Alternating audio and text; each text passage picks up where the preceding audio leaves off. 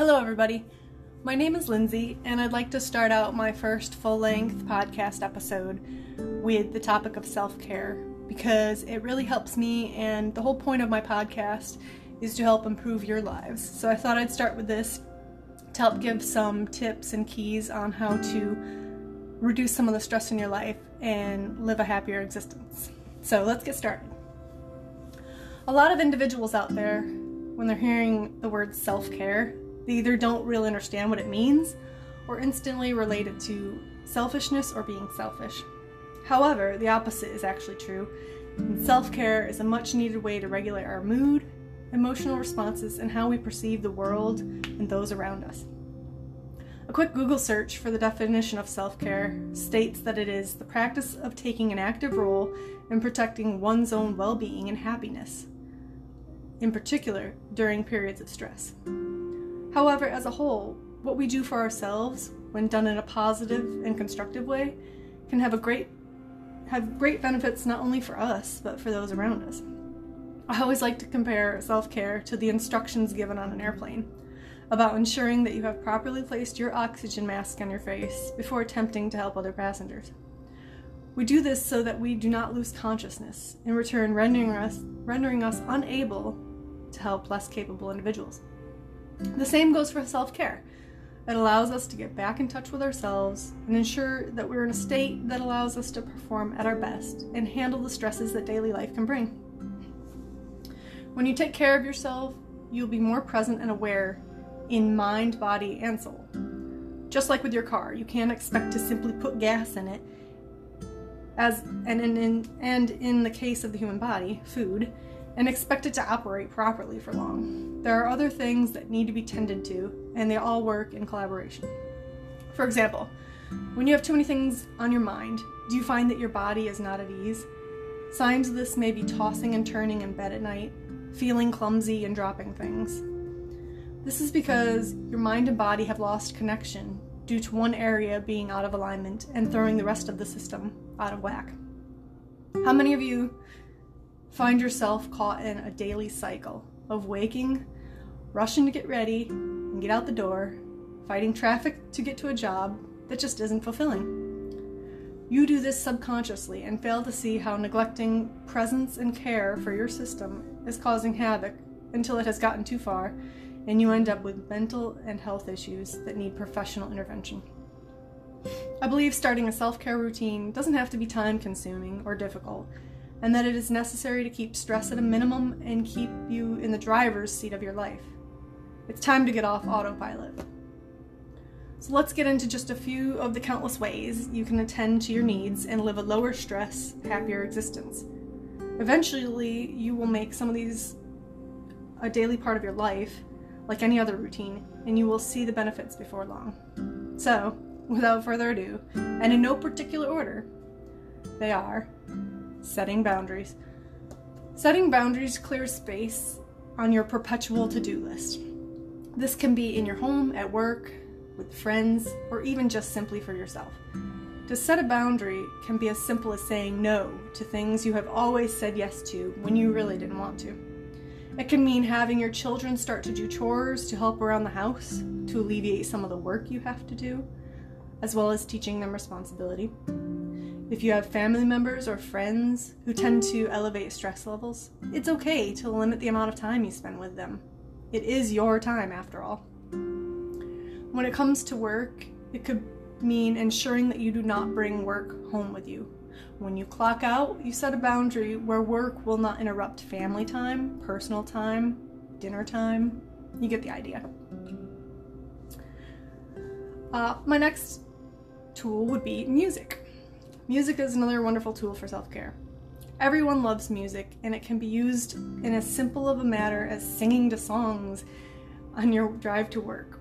Whatever effect you're going for, there's a music genre to cover that. If you're not a morning person, play something more upbeat. If the commute stresses you out, listening to something relaxed and soothing. Everyone knows music has the ability to affect our moods, so use it. And if you play an instrument, pull it out and play your soul. Maybe even put on a show for the family so they can enjoy it as well. So along with these two, exercise is very important. And this doesn't have to be something that you don't enjoy. It can be anything that is moving your body that you find enjoyable. This could be walking, running, playing outside with your children, swimming, yoga, you name it.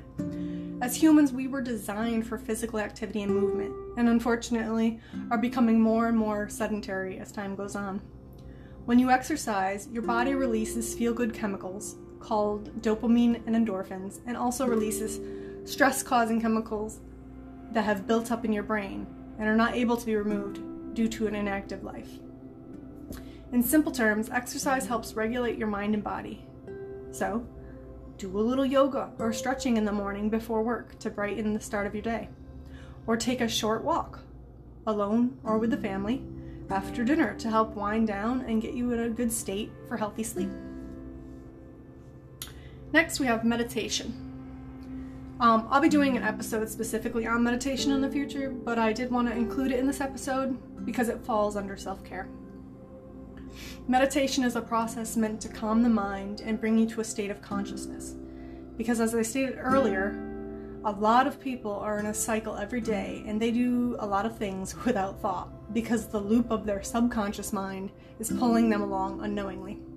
Meditation brings you in touch with your conscious mind, the part of your brain that is present and aware of what you are doing so that you're actually in control of your thoughts and not running on autopilot. Meditation also brings your body to a state of deep relaxation, allowing mind and body to be working at the same level, communicating with each other, versus you going through the motions of your daily life, mentally on autopilot, while dragging your body around and dumping whatever food is easily accessible into it. I call this zombie mode, and it's time to come to life, my friends. Next, we have journaling. This one actually has a lot of layers to it. It's very beneficial. It's a great tool to use for someone who's not comfortable openly expressing their feelings with other people. Writing about how your day went, things that have been on your mind, and what you're feeling helps you express yourself and get those thoughts out of your head that just run on repeat like a hamster on a wheel. So being able to go back and reread what you have written can also give you a better perspective on what is truly going on in your life. When you read what you wrote, you are doing so as the observer instead of replaying thoughts over and over in your mind. But be kind to yourself. View what you wrote as if someone close to you wrote it. So approach these thoughts and feelings that you have expressed without judgment, but with understanding that we all go through things and we need support. And sometimes we need that support from ourselves most of all. You may even be able to see where certain aspects of your life need to change, hence where you can start creating boundaries. Ultimately, journaling is a healthy outlet that gives you a different perspective so that you can see solutions you never realized were there before. Journaling pairs very well with meditation. Because when you meditate, a lot of thoughts will come to the forefront and you can let them go. I would suggest journaling first, getting it all out so that it's not clouding your mind, and then using meditation to relax and really release the things that just keep running on repeat in your mind. But if you are someone that does like to talk, I would suggest talking to a friend. However, I would advise that you choose a friend that you truly trust, who's a good listener, and more on the optimistic side. Because, as the saying goes, misery loves company, but it is not meant to turn into two or more people talking about everything that they don't like about their lives. Talking with a friend is a two-way street in which you want to express yourself and be understood, but also allowing them that gift. It is showing each other different perspectives to open each other up to solutions, not a place to have a pity party. Another easy self-care tip would be watching a funny show or movie. It's right up there with listening to music because laughter really is medicine. Just like exercise, it releases endorphins. And who out there wouldn't rather be laughing than frowning? Another big one is proper nutrition. Eating food that actually has a nutritional content serves both your mind and body. Much of the food in stores today can't even really be considered food. It's overprocessed to the point that there's no nutritional value left, or it isn't made of any real ingredients to begin with. The human body was not designed to process and digest a lot of what can be found on grocery store shelves today. You want to look for foods that are in their simplest form, that do not have a laundry list of ingredients, and for the most part don't come in a colorful, flashy packaging. Shopping the very outer perimeters of the store can help narrow down what is a whole food versus what is processed and covered in sugar and artificial coloring. You want to fuel your body, not fool your body. This is such a vast topic that it deems research on your end. Find out what works for you and stop buying foods that will ultimately make you sick. The last thing I want to mention has so many options and is based on what works for you, and that is relaxing. This could include reading a book, lounging poolside, cooking a new meal, spending time with animals, taking a warm bath, taking a nap, getting a massage, and the list goes on and on. All I'm saying is stop. Just stop from time to time. Take a breather and do something you enjoy that helps you relax and take a sigh of relief, knowing that, hey, life is meant to be enjoyed. We have to stop long enough to smell the roses.